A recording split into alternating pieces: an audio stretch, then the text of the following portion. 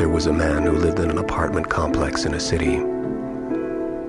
It was a hot summer, and most of the people who lived there left their windows open and their shades up. And he would sit by his living room window basking in a light breeze and stare out into the courtyard. Across the way was the apartment of a woman who also lived alone. She was dark-haired, olive-skinned, had large almond-shaped eyes with heavy, darker lids. And to him, she was very beautiful. She'd come home every evening around 6, pour herself a drink, turn on her radio to a classical music station, and then sit at her own window and stare out, at which point he would always draw back into the shadows of his apartment, out of her line of sight, but still able to see her. He watched her cook dinner in her kitchen and eat her meals in her dinette. He watched her sit in her armchair reading in the lamplight. And sometimes, late at night, when he couldn't sleep, he'd get up and see her writing in a bound volume she kept in her desk, or lying on her living room couch in the dark, watching an old movie on television. He didn't know who she was or what she did for a living, but he found himself moved by her, by what he imagined was her sadness, her loneliness. And he wondered how he could meet her. He thought of standing by the door of her building, waiting for her to come home in the evening. But what could he say? How could he strike up a conversation? He noted that sometimes she came home a little later than usual, carrying bags of groceries from a local supermarket, and he began to shop there himself at around 6 p.m., hoping to run into her. But the one time he saw her there, he couldn't summon the courage to approach her. She lived on the 9th floor of her building, and he thought of going over there and looking at all the names on the mailboxes on her floor, and maybe he'd be able to figure out who she was. He'd write the names down and look them up in the city phone book, and then, when she was home, he'd call one number after another until her phone rang. But he suspected her number was probably unlisted, and even if he did call her, he couldn't think of what he'd say to her anyway, and so he dropped the idea. And what was remarkable to him was that this strikingly beautiful woman came home alone every evening and seemed to spend her weekends alone as well, except for every Sunday night when she'd cook dinner for an elderly gray-haired woman, apparently her mother. They'd eat quietly, sometimes sitting for minutes without speaking. They never seemed to smile or laugh. Then, at the door, they'd embrace briefly, and her mother would leave. Her relationship to her mother reminded him of his with his own. There had been a certain reserve and formality. They had tried to act as if things were all right, when they really weren't. And whenever they'd parted, his mother had leaned forward, offering her cheek for a kiss, but their bodies never touched. In these near embraces, his mother had always patted him on the back, little repeated pats that left him feeling cold and empty, and it said, "Take care of yourself, Michael." Every Saturday evening, Michael would go to a park a short distance from where he lived. He'd walk around the lake and stop to feed the ducks, but mostly he liked sitting on a bench underneath a weeping willow. He'd look out across the water and think about what his mother had told him about his father, who died when he was a child. Michael's father had been an astronomer, a pioneer at the forefront of space research, who'd first theorized and then actually discovered the phenomenon of black holes in the universe. He'd written a seminal paper on the subject, and he died in the observatory one night of a massive stroke while looking through the telescope. According to the story, which might have been apocryphal, he had seen something so profoundly moving, it had been too much for him to bear. What he'd seen was never discovered, and his death was considered a huge setback for space science, and the Vice President of the United States attended the funeral. Later, A library at the university was named after him. Late one Saturday afternoon, Michael watched the woman in the window across the way, getting ready to go out. He immediately left his apartment and waited on the corner near her front door.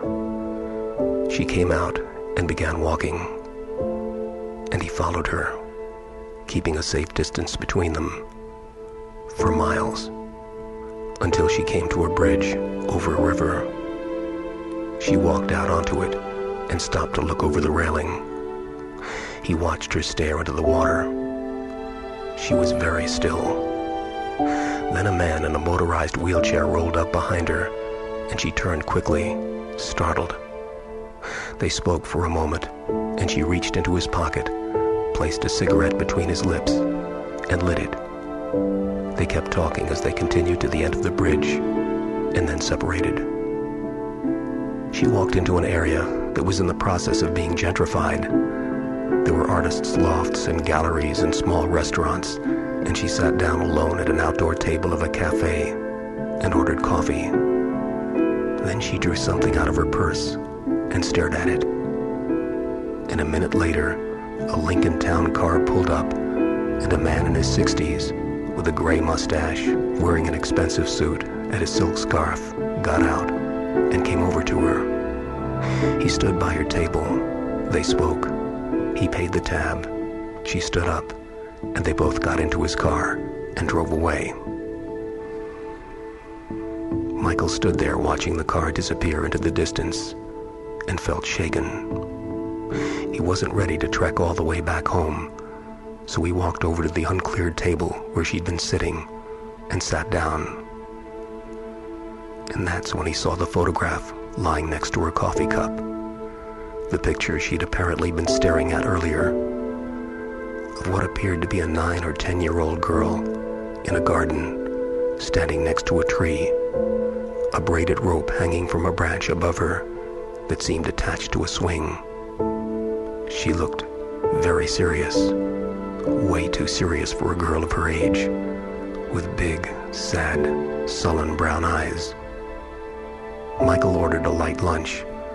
Then he asked the waiter, "Who was that woman who was just sitting here? She was very beautiful. Does she come here often?" And the waiter answered quickly, "Oh no, sir, I've never seen her before." But Michael thought he was lying. He came home with the photograph and placed it on his night table. Then, one evening, from his window, he saw her holding her face in her hands, sobbing, and he was beside himself, trying to think of something, anything he could do to help her. And finally he went to his phone and ordered a dozen roses and had them delivered to her anonymously. And he watched her receive them at her door and read the card on which had been written, "You're not alone, from someone who cares." But because her back was turned to him, he couldn't see her expression, and he watched her put the flowers in a vase and place it on the living room table. The following evening, he saw her sitting alone in her apartment reading. Then she got up to answer the door, and a thin, pale, nondescript young man entered, wearing a white shirt, tie, and slacks. And as soon as he closed the door behind him, she threw herself at him, and the two of them embraced passionately, the young man kissing her throat, and her shoulders, and her lips. And then, very tenderly, he began to undress her. It was moving, and beautiful, and heartbreaking, and Michael couldn't bear watching it. And he found himself pulling a suitcase from the back of his hallway closet and hurriedly packing, piling underwear, shirts, socks, slacks, and toiletries haphazardly into the valise, because he knew he had to leave his apartment and this city at once. And he took the elevator down to the street and hailed a cab to the airport. In the cab, he stared at the photograph of the young girl and began crying. The driver asked what airline he was flying. He said, "Anyone, Just get me to the airport." And the driver said, "You don't know what airline?" And he said, "It doesn't matter." And the driver said, "That's very unusual. Never happened before. No passenger ever asked such a thing." And Michael repeated, "Just get me to the first airline you can. I don't care." And the driver saw him looking at the photograph again and said, "I see you looking at picture. Is it because of person in picture that you fly away?" And Michael said, "Yes." "A woman?" "Yes, a woman," he said. Now I understand why you don't care where you go. I was in love once. A beautiful woman, but she went off with someone else. My heart, it was broken for a long time. Is this what happened to you?" And he said, "Yes." "Were you together a long time?" "No, I was never with her. I've never even spoken to her. I live across a courtyard from her, and I fell in love just by watching her." "Well, how do you know she doesn't feel for you what you feel for her?" "Because I saw her with another man tonight, and she seemed very much in love with him." "Well, maybe she was, but she don't know about you. What if she know about you? Maybe she'd change her mind and make love to you like that." "I doubt it," he said. And the cab driver suddenly pulled over to the side of the highway and stopped the cab. And he removed his cap and turned around to face Michael and said, "How do you think I came to this country? Because I did what you are doing. Now I drive 15 hours a day to live in stinky little apartment in Long Island City. I left my homeland over a woman, and now I am alone and I have nothing. And I knew she did not love me. You don't even know. Maybe she was making love to this man because she was lonely, not because she loved him. Maybe you could love her more deeply, make her happier than anyone else. You didn't even give her a chance." And then he added, "I can see you are a kind and good man, and any woman would be happy to have men like you. And I have been right about such things before. My mother was gypsy, and I have feelings for such things. If only I could have predicted how my own life would turn out. Isn't it sad, that gypsy can't foretell his own future? But at least I can do something for you. So I'm going to drive you back." And listening to the driver, Michael thought that maybe he was right. What could he lose? And he imagined walking up to her in the street and saying, "I live across the way and I've seen you from the window of my apartment." And then asking her if they could just talk for a while, over coffee or lunch. And when they pulled up to his building, Michael thought the driver would refuse to take any money for the trip, but he charged the full $80 fare, adding another $5 for Michael's luggage, which Michael gladly paid. And Michael ran into the lobby, and rather than wait for the elevator, raced up the stairs carrying his suitcase. And once back in his apartment, he went straight to the window and looked out. Her apartment was dark, and he waited all night, sitting in his chair, until morning. But no one was there, and at 6 that evening, she didn't show up. The following morning, he called in sick at work and waited all day by his window. And again, she didn't show up in the evening. He continued to call in sick. Finally, a week later, he looked out the window and saw her mother come into the apartment and walk from room to room, looking around. Then 3 workmen, at the old woman's directions, began packing all the clothing and personal effects in the apartment.